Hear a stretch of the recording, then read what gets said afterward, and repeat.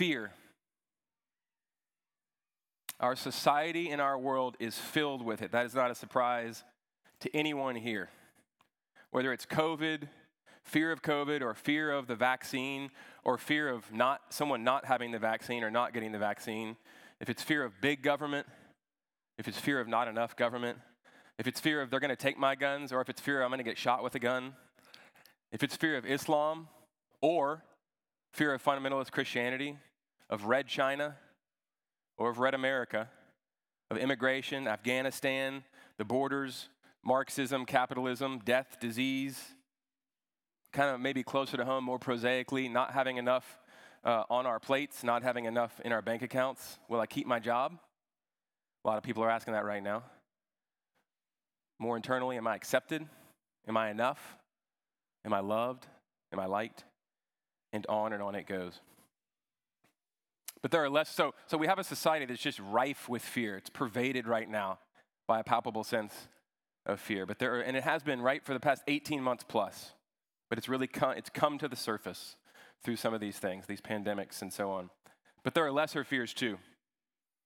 We fear others, living in a state of almost perpetual anxiety about what other people think about us. We have, and I'm included in that.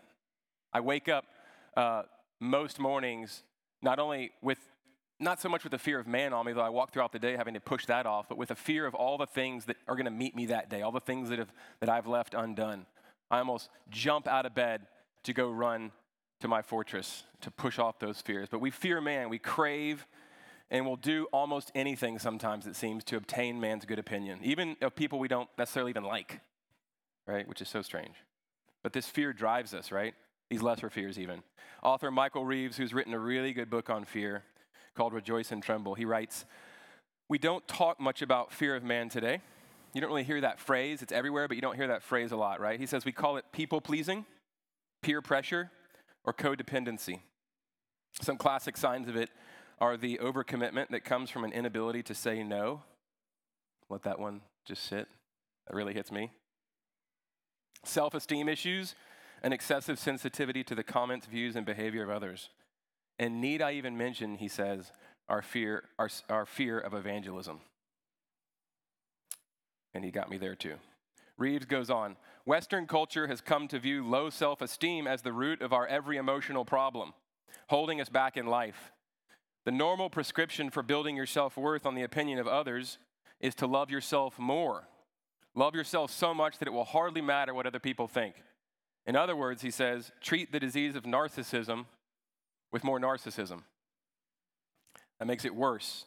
That makes us more self-referential and more self-conscious. So whether it's fear of man, fear of bills, fear of being alone, fear of a virus, fear of the wrong party taking power or ceding power or our country going down the tubes, many of us choose to cope with these things rather than face them because it's just too much. We choose to cope with these fears in various ways, right?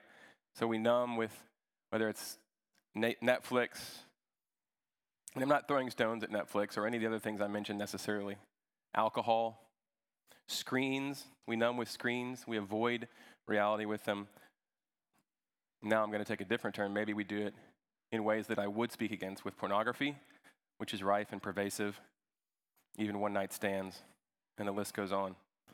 But then there's the mother of things to fear, right? Speaking of things to fear, the mother of things to fear, and that's death. So here's where I get a bit autobiographical. Apparently, flying over the Pacific Ocean a few weeks ago, I should have died. Most of you know this story, but it's embarrassing to tell, but it's a give glory story. We were at a trampoline park. My wife has family in Maui, and her grandfather got sick, and thank God he's better. Miracle story there. But we went over to see him, and so most of her family lives there. A lot of her family lives in Maui. And so we were with her brother, sister-in-law, kids at a trampoline park, and I was doing stuff that a 42-year-old apparently shouldn't be doing, thinking I was 12 or 22, doing backflips, no problem there, but doing other things, and nothing acute happened, but I think it was just my oldness. After about an hour, I sat down, and within 5 minutes, I could not breathe. I mean, I was breathing, but barely, like just getting really shallow breaths. And of course, my wife says what a sensible person would say: why don't we go to the hospital or go see a doctor? To which I said, no, let's rub some dirt in it. We're on holiday. That's nonsense, poopy pants, you know? We're not doing that. I didn't say that, but basically. And so after about an hour, I was able to get up, use the restroom, hobble to the car. I didn't drive home, had the sense not to do that, and just sort of toughed through it for the next week and a half. Flew back home, and after about a week, again, my wife pushes me. I remember I was at work on a Friday, working away on something, and trying to get the work done for the week, and she said, hey, again, you really need, something's still not right, Robin. I'm coughing. I'm much better than I was. I mean, I was kind of suffocating for a couple days. Wasn't suffocating anymore, like getting better daily, but I still could tell there was something wrong on the inside. I had a cough, et cetera. I hadn't worked out because I could tell wind sprints and swimming, not a good idea, probably not going to work. So I should get a photograph of the inside. Robin pushes me to go do that. Long story somewhat short, they realized that I had a hole in my lung. I'd punctured my lung in the trampoline park. And again, long story short, I got the opinion of 3 surgeons, 2 cardiothoracics and 1 vascular, once they had eyes on my inside through x-rays and CAT scans saying, yeah, the fact that you didn't die coming back from Maui with your condition, which was clearly much worse than it is now, means that God has other plans for you. Someone's looking out for you. And we were singing the second stanza in Reckless Love. Before I took a breath, you breathed your life in me. You've been so, so kind to me. And I just, like I'm doing now, I got a bit broken up. God sustained me. But the fact is, and the point that I want to make right now is that all of us, all the time, are just teetering on the verge. I don't mean to be morbid here, but I mean to be truthful.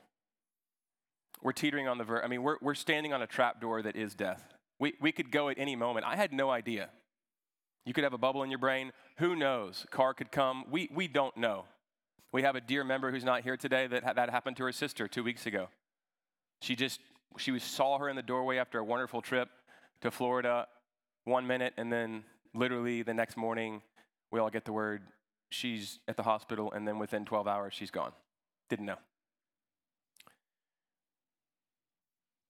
We are ticking time bombs, and the fact is we are all heading that direction. My wife and I just celebrated our 15-year anniversary on Thursday, and we actually used the gift card that the church gave us, get this, pre-COVID. I pulled it out, and I was like, whoa, this was definitely a pre-COVID gift card. So we've been saving it, and we saved it for a special occasion, so thank you again for that. And we were at the restaurant, and we celebrated, and then last night or the night before, so the gift I gave her was to reset her wedding ring, her engagement ring, and she was talking about it, and she said, I could do this and that with the wedding ring, and then I could just keep this simple ring that I have. You could bury me in that. And I was like washing dishes, and I was like, wow, that's an intense thing to say. I'd never thought about it. I know she's going to die. I know I'm going to die unless Christ returns. I'd never thought about burying my wife. It's more likely she'll bury me, but one of the two, right? One of the two is going to happen. That's the case with every single person here. We're going to be buried. That's the direction we're heading. We're walking toward the grave. So in that sense, with death sort of as a trap door under us, we have much to fear. Speaking of death, Nietzsche, the German philosopher, said, how strange that this sole thing that is certain and common to all exercises almost no influence on men. Right? We push it aside. We try not to think about it. We do anything but think about the one thing that's certain to all of us, right? It exercises almost no influence on men. In fact, we do a lot of other things to try to avoid thinking about that thing, but it's coming. He says, and that they are the furthest from regarding themselves as the brotherhood of death. How Nietzschean. The brotherhood of death, right? We're all going that direction. So fear. Why is our society soaked in it? Why are we driven by it? And how do we rid ourselves of it? Is that even possible? Think back to JFK's dictum. Is it true, right? Where he said the only thing that we have to fear is fear itself. Is that true? Manifestly, no. Manifestly, no, it's not true. but Jesus' words are true. Let me quote from Jesus himself in Luke 12. Characteristically, he puts all this that I've been talking about in perspective. He says, I tell you, my friends, do not fear those who kill the body, and after that have nothing more that they can do. But I will warn you whom to fear.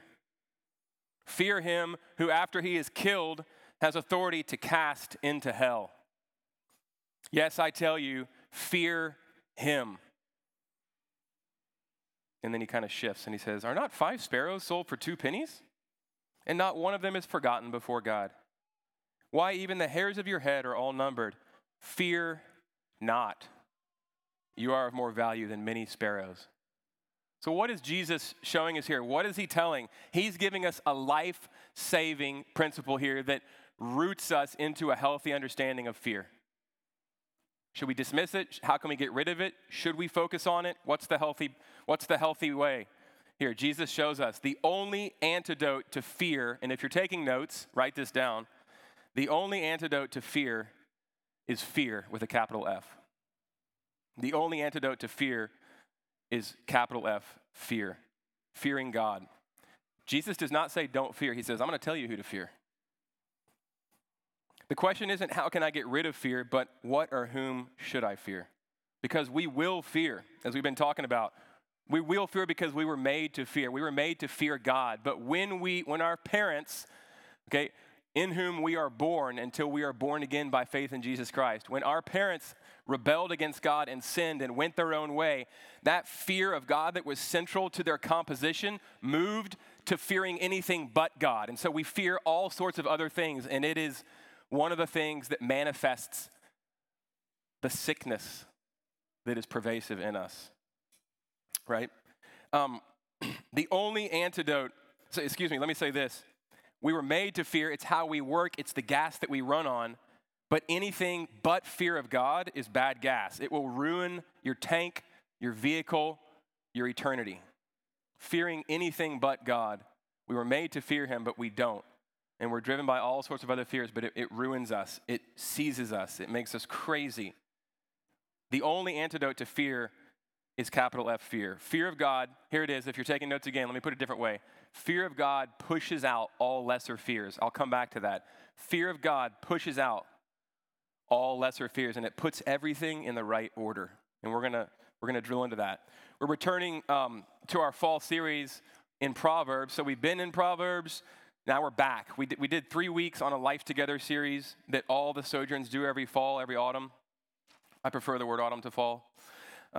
And so since this is the first time that I've been able to preach in this series, I'm going back to the beginning of Proverbs. We've been in Proverbs for weeks. We're going to continue to be. But I'm taking this core doctrine that all the Proverbs are built on from Proverbs 1:7 that talks about fearing God as the foundation stone of wisdom and knowledge. And I'm setting it before us and saying, this is what the wisest man on planet Earth told us is the key to life. Is fear of God. It will push out our lesser fears. It will order our lives, okay? So let me read the verse now. Proverbs 1:7 in the ESV. It reads, the fear of the Lord is the beginning of knowledge. In other words, you can't even start down the path to knowledge without fear of God. Fools despise wisdom and instruction. Again, Michael Reeves says, the fear of the Lord gives believers a knowledge no natural-born genius ever has. You know, back to Adam and Eve, more knowledge did not make them happier, did it? It made them miserabler, right? It didn't make them more fulfilled because it was acquired at the loss of relationship with their Maker, although he stepped toward them in mercy and grace and provided a way, which is a picture of the gospel. It led to misery, and more knowledge in their case led to misery and death. And we have a society that has more knowledge with Google and with the internet and with all sorts of other stuff than ever before in history. And yet we're rife with fear. Fear is the beginning of true knowledge. We know so much, but the author of Proverbs is saying there's a sense in which we don't know. We haven't learned the first thing. We haven't even learned ABC if we don't fear God. And so we're going to talk for the rest of this time about what does that mean? How do we fear God, okay? What does that look like, and what's the key to it? And then how do we put it into practice? Fear of God, not IQ. We would all say IQ, most of us, a lot of us, our world. But fear of God, not IQ, is the foundation stone for knowledge. It is wisdom itself. Tim Keller, he says this. He says, the fear of the Lord is the beginning of wisdom, the way the alphabet's the beginning of reading. There's no wisdom at all without it. But what is it, again? And maybe more importantly, how do we obtain it? Let me crystallize what I've said a bit and where we're headed in this way. Rather than looking out at the world, as I started with, all sorts of fears grip us when we look out at the world. We keep the news on, the 24-hour news cycle on constantly, and we're just feeding on that, okay? Rather than looking out at the world or looking inside ourselves for the antidote to fear, the solution to very real fears all around us, and even to death itself, right, is to look not out or in, but up to God. And that takes us to this wonderful chapter in a wonderful book, the prophet Isaiah, in Isaiah chapter 6. And it starts off with Isaiah having a vision of the living God.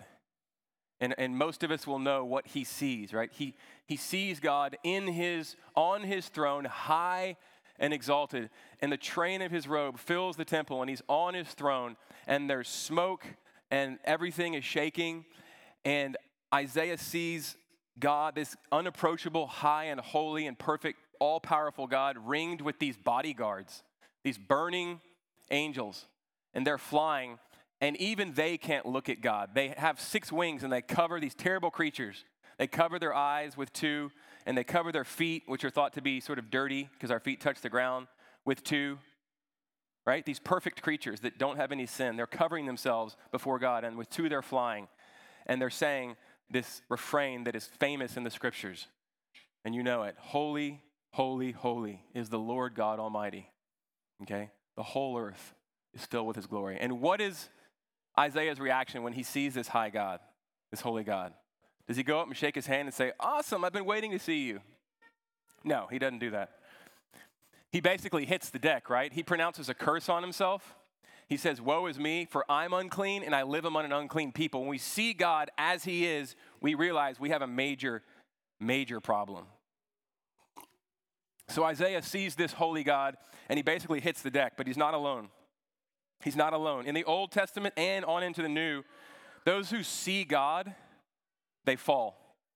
Abraham in Genesis 17, then Abram fell on his face, and God said to him. Joshua in Joshua 5:14, and he said, he sees the angel of the Lord himself, and he said, no, but I am the commander of the army of the Lord. Now I have come. And what does Joshua do? And Joshua fell on his face to the earth and worshiped and said to him, what does my Lord say to his servant? David in 1 Chronicles 21:16, and David lifted his eyes and saw the angel of the Lord standing between heaven and earth, and in his hand a drawn sword stretched out over Jerusalem.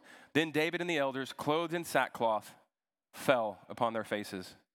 Israel as a people in 1 Kings 18, during the showdown between Elijah and the false prophets. Then the fire of the Lord fell and consumed the burnt offering and the wood and the stones and the dust and licked up the water that was in the trench. And when all the people saw it, they fell on their faces and said, the Lord, he is God. The Lord, he is God. Ezekiel, in Ezekiel 1:27, and upward from what had the appearance of his waist, I saw as it were gleaming metal, like the appearance of fire enclosed all around. And downward from what had the appearance of his waist, I saw as it were the appearance of fire. And there was brightness around him, like the appearance of the bow that is in the cloud on the day of rain. So was the appearance of the brightness all around. Such was the appearance of the likeness of the glory of the Lord. And when I saw it, I fell on my face, and I heard the voice of one speaking. Into the New Testament, Paul in Acts 9:4, what happens to him? Saul in this case. Now as he went on his way, thinking he was doing all this service for God, minding his own business, he approached Damascus, thinking he was doing God's business rather. He approached Damascus, and suddenly what? A light from heaven shone around him. And falling to the ground, he heard a voice saying to him, Saul, Saul, why are you persecuting me? And he said, who are you, Lord? And he said, I am Jesus. John, finally, in Revelation 1:16, in his right hand he held 7 stars. He sees the risen Christ, right? He held 7 stars. From his mouth came a sharp, two-edged sword, and his face was like the sun shining in full strength. When I saw him, John says, I fell at his feet as though dead. But he laid his right hand on me, saying, fear not. I am the first and the last, and I am the living one. I died, and behold, I am alive forevermore, and I have the keys of death and hell. And this doesn't stop with humans, right? We've seen Old Testament and New, every reaction of a human when they see God is they fall. And Moses has to be covered. He has to be covered by God, and he can only see God's backside lest he die. But even the mountains and earth quake in the presence of the living God. In Nahum 1:5, all throughout the Psalms and other places. But it's like a quaking of a dog. My in-laws have 5 dogs, and boy, do they quake when you come in that door. They are howling with joy. For me, I'm not sure. They might be barking at me, get away. But a dog and his master, if he's well treated, will just quake with joy and shake, and the tail goes nuts, and they jump up. Our kids still haven't figured this out. They jump up because they don't walk on their hind legs, and so they can't reach out and shake your hand or hug you, and that's their way of saying, hug me, play with me, I love you. That's what creation does when God comes close. It shakes and it quakes with joy. So seeing God's power will cause us to fear. But I want to transition here. There's something more.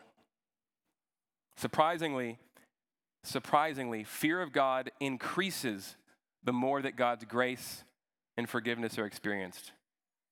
Psalm 130 verse 4 says this, but with you there is forgiveness. What? That you may be feared. Tim Keller again writes, but this is the key to the Proverbs, and here we are. All the advice for holy living assumes a holy God who nonetheless redeems by grace. What does grace mean? It's a churchy word. Grace means God does it, not you. And he credits it to your account, okay? A God who accepts only the most moral people will inspire slavish fear of punishment, and I might add pride. If you think you're keeping all the rules, you're going to be really proud and obnoxious and very far from God. Nobody keeps all the rules, by the way, not even close.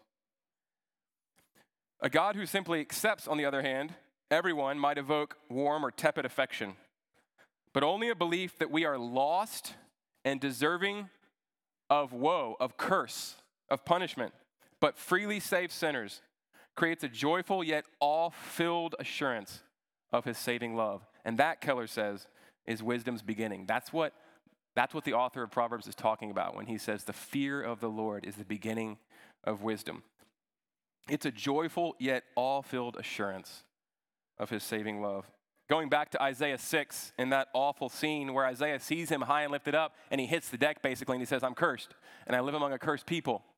That's not the whole story, thank God, is it? That's Isaiah's commissioning. His life changes at that point, and he's basically at the end of that encounter like, I'll go, I'll do anything, just send me. Here I am, I'm available. What happens? What happens after that awful scene where he sees God high and lifted up? There's a scene where this burning creature, this terrifying creature, goes to the altar where sacrifice is made, and he takes this coal, this hot coal, and he touches it to Isaiah's lips. An atonement, or kafar in the Hebrew, covering, is made for him. There's a covering that's made for him.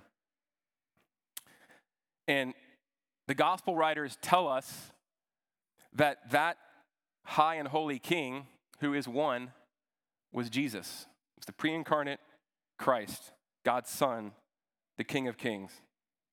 He has all power, but what does he do? He atones for Isaiah's sins and for the sins of the people from the altar. What Isaiah sees that moves him outward in the service of God is beauty. Beauty through God coming down low to him. And that is what we see when God comes to us in the form of his own Son, Jesus Christ. What we see, even though it was written beforehand, we're still so surprised by it because we can't imagine a being that has all power and that is totally holy doing this.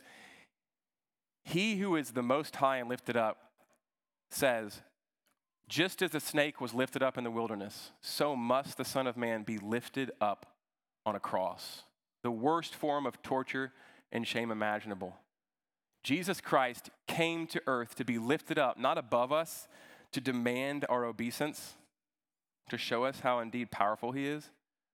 But he went to the lowest place by being ironically raised up on a cross, an instrument of torture, like an insect pinned there for us. And in that moment, rolled into one, we see the amazing power for salvation of sinners of God. He has made a way for the curtain to be torn into his very presence because he put on his own son all the punishment that we deserve as sinners. And yet at the same time, we see this amazing power and this amazing beauty through the humility and the selflessness and the total giving, which we're going to celebrate tactily in a minute, of our Lord and Savior. Beauty and power rolled into one moment. The 19th century great Russian novelist Fyodor Dostoevsky wrote, "Beauty will save the world." Indeed it will. It has, and it is doing even now, through Christ and his cross and his resurrection. So the antidote to the epidemic of fear is a greater fear, the greatest fear, fear of God, which is actually and really grounded in really love, grounded in awe and gratitude because of what God has done for us in the person of his son, Jesus Christ, and how Christ was lifted up. That is the image that God most wants for us to have of him. Power and beauty rolled into the person of Jesus Christ. This is his heart for us. 19th century, I'm for some reason loving the 19th century today, but 19th century Scottish theologian and pastor Thomas Chalmers, his sermon, I think it's the best titled sermon of all time, The Expulsive Power of a New Affection. The expulsive power of a new affection. That's it. All the things that we go after, that we wrap our hearts around, that we fear, what we run after is what we fear, ironically. It's just the way it works. It's what we bow down to. It's what we crave. It's what we need, right? All those things, none of those things will be able to be pushed out and put in the right place until we have a greater and a new affection. And that only happens when we see the beauty of God in the person of Jesus Christ giving his life for us. His power amazes us, but it's his beauty that will melt our hearts and change us. And so I just want to enjoin you to gaze on the beauty of God in the person of Jesus Christ. And that is the antidote to fear. The greater fear pushes out all lesser fears and loves and puts them in their proper place. Greg Beale, maybe the best biblical theologian around, at least in the English language, he wrote a book, We Become What We Worship, which is an exposition of, I believe it's Isaiah 6. We become what we worship. In other words, we become, what is worship? That's a churchy word. We become what we gaze at. Whatever you gaze at is what you worship. That is what you fear. We become like those things. The Israelites, what does God call them in the rebellion over and over again? He says, you are a blank, blank people. Shout it out. Act like you're at house church. That's right, stiff-necked. I saw John going, John's like he's the answer buster. He always has the answer, but he rarely says it. That's right, stiff-necked people. Have you ever thought about why? What were they worshiping? A cow. You ever been around a cow? You ever tried to get a cow to go somewhere? Pretty stiff-necked. Okay, they were worshiping a golden calf. They were doing what they had been doing for 400 years as a people. They hadn't yet learned to worship and fear and love God because they didn't know who he was. They'd forgotten. All right, and so they were becoming like what they were gazing at. And they thought that God and God's man Moses had left them, and so they just wanted something. And you might say, look, I don't worship a cow. But yes, you do. And yes, I do. Because that cow to them was something that would go with them, that would make them feel safe and secure. And that's what we do, right? And we become like what we worship. It would provide for them and their needs. It would make them feel safe and happy. I had an Old Testament prof who was a mentor, and he had a brother. And of course, my Old Testament prof didn't have a lot of money because seminary profs just don't have a lot of money. I loved seeing all the cars that they drove. They were always clunkers. And he drove a clunker. But his brother did not. His brother was an exec. I think he was the CFO or the vice president of Marriott. You might have heard of it. And so every year, his brother they would see each other once a year for Christmas or something. His brother would walk in the door. First thing he would do is he would say, let me see your checkbook.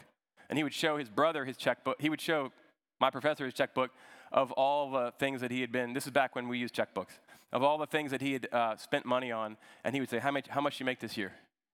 And then he would, of course, gloat and tell how much probably 100-fold, whatever. And so my professor said he became over time, and he said this with grief, he became over time papery and thin, tinny, insubstantial, very much like Psalm 1, like the wicked in Psalm 1. We become like what we gaze at, not rooted, not fruitful, not thick and heavy and real, but insubstantial, ready to be blown away by the judgment of God. Michael Reeves, again, he says that our fears are like EKG readings. They tell us the contour and the condition of our heart. Here's a diagnostic question. What, if taken away, would crush you? Not hurt, but crush you.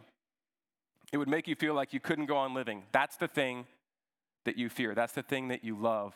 That's the thing that you've built your life around. It's what you're looking to sustain you and give you a sense of purpose. But Keller says the trouble is that trouble can take anything away from you except God. So everything else is a trapdoor. So finally, in closing, in light of God's truth, then, how should we live? How do we apply this as we walk out from here as a people, right? How do we apply this? In a sense, how do we gaze on Christ? So let me just offer a few things. Again, don't look in or look out most. We have to look out. We're not going to bury our heads in the sand. We have to be aware of what's going on and not just ignore the world. In fact, quite the contrary. We are salt and light to disperse into the world, to know what's happening. But that's not what we need to be feeding on, nor do we need to be navel gazing. We need to be feeding on and gazing on the living God in the person of Jesus Christ, right? He died for us. He rose for us. He's alive for us. He's reigning for us, and he will return soon for us. So how do we gaze on him? I'm going to say this till I die, hopefully, but we spend daily time with him.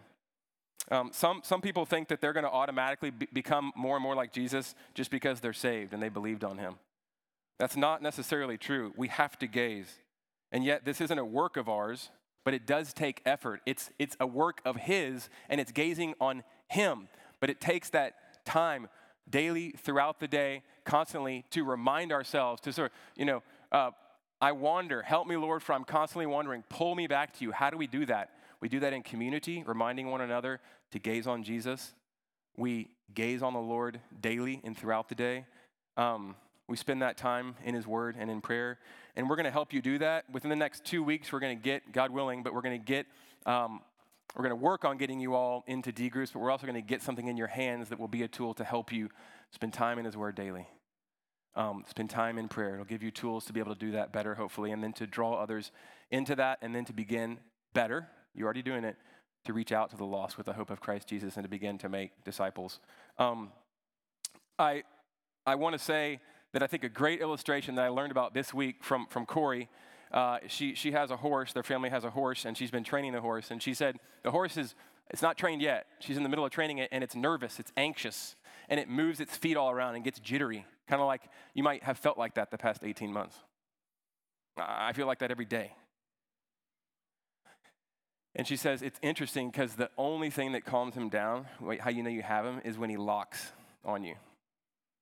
When he fixes his eyes on you, his feet stop moving. Isn't that good? I think God gave that to me just for y'all. And that is really to see God Almighty, the thrice Holy One, high and lifted up on the cross for us, to gaze on his beauty, to preach the gospel to ourselves again every day. I try to go through 5 Psalms a day. About every 2 or 3 hours, I'll read another Psalm. It takes 5 minutes at a time. Just because of that reason, I need to be brought back every few hours because I forget and I forget again and I forget again. And we want to help you find that rhythm.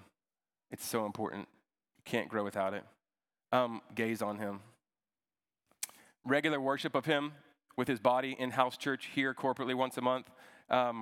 Walking together, getting together in smaller groups of 2 to 5. We're going to call those D groups. We're going to help you with that. We really want to get each single person that I'm laying eyes on, maybe including my own kids, I'm laying eyes on them, into D groups. Kids D groups, why not? We want to get you into those. And I want to say just a few more things, and then I'll pray and close this. And I'm not saying any of these just because I think they sound nice. I'm saying them as your pastor, and I only have a limited amount of time, and it's up. So I'm trying to say them with as much authority as I can, like, please do these things. Turn off your screens. Am I saying don't look at screens? I'm not saying, I'm using hyperbole. Jesus used it, so I can use it, right? Get outside. Say no to screens and yes to faces, real people and creation. Minimize screen time. We all have to be on screens, that's fine, but be thoughtful about them. When you come in with your family, men in the evening or women, put your phone in a box or put it in the front and don't look at it again until the kids are in bed, if you can. Sometimes you can't do that, but we really need to be careful. Turn off the news. Read your news. Read long, thoughtful, investigative articles, okay? Read little things that don't go beep, beep, beep and talk back to you. Read. And even limit that. Are you spending more time imbibing news about the world outside than you are in God's word? That's a problem. I'm not here to shame you. I'm just saying let's work on our habits. They matter. Our gaze matters. What are we feeding on? You are what you eat. You are what you eat. If you're full of fears, there's a reason for that, okay? Gazing on Christ is the antidote. Seeing him in his power and his beauty. The World and Everything in It is a great way to get daily news. It's a 30-minute podcast. I highly recommend it, The World and Everything in It. Stop diving down the wormholes, YouTube wormholes and other things. Everybody's an expert out there. Everybody's got an opinion. I'm not saying don't get on YouTube. I'm not saying don't get on screens, don't get on the internet, don't watch TV, don't watch it. I'm saying minimize it. Minimize it. Be aware, but feed on the living God through his word, in prayer, with others. Get outside. Fixate on Jesus. Remind yourself of the gospel. Let's be hope mongers, not fear mongers. Our reality is that we're headed somewhere good if we're in Christ. And if we're not in Christ, I plead with you, I enjoin you, come to Christ. He's the only non-trap door. He's the only solid foundation. He beat death through death. Okay?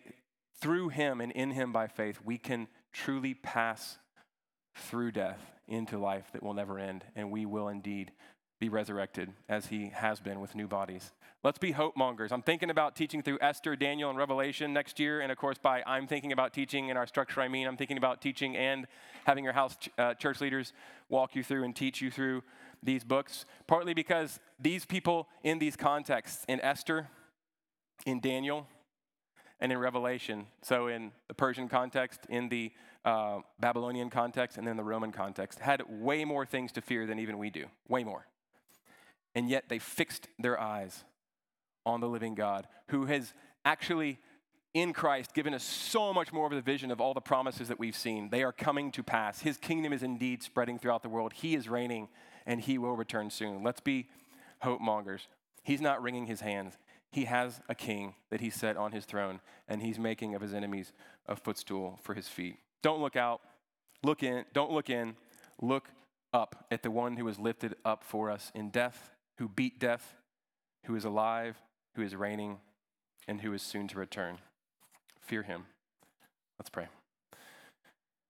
Lord, I thank you so much for your word. I thank you for the fact that you are the word who became flesh, who came to rescue us. I thank you that you made us to fear you, and to fear you is to love you, because you are a God of love who is lovely.